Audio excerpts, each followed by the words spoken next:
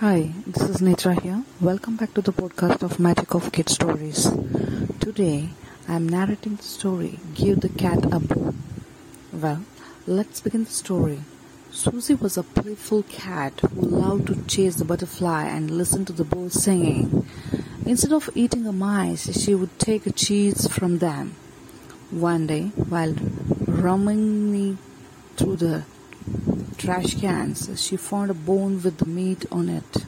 "Why, this is so tasty," she said in surprise. Just then, Gareth, the spotted puppy, woke up from his nap and saw Susie chewing the bone. He thought dogs are supposed to chew the bones, not cats, and tried to snatch the bone, but Susie would not let go of it.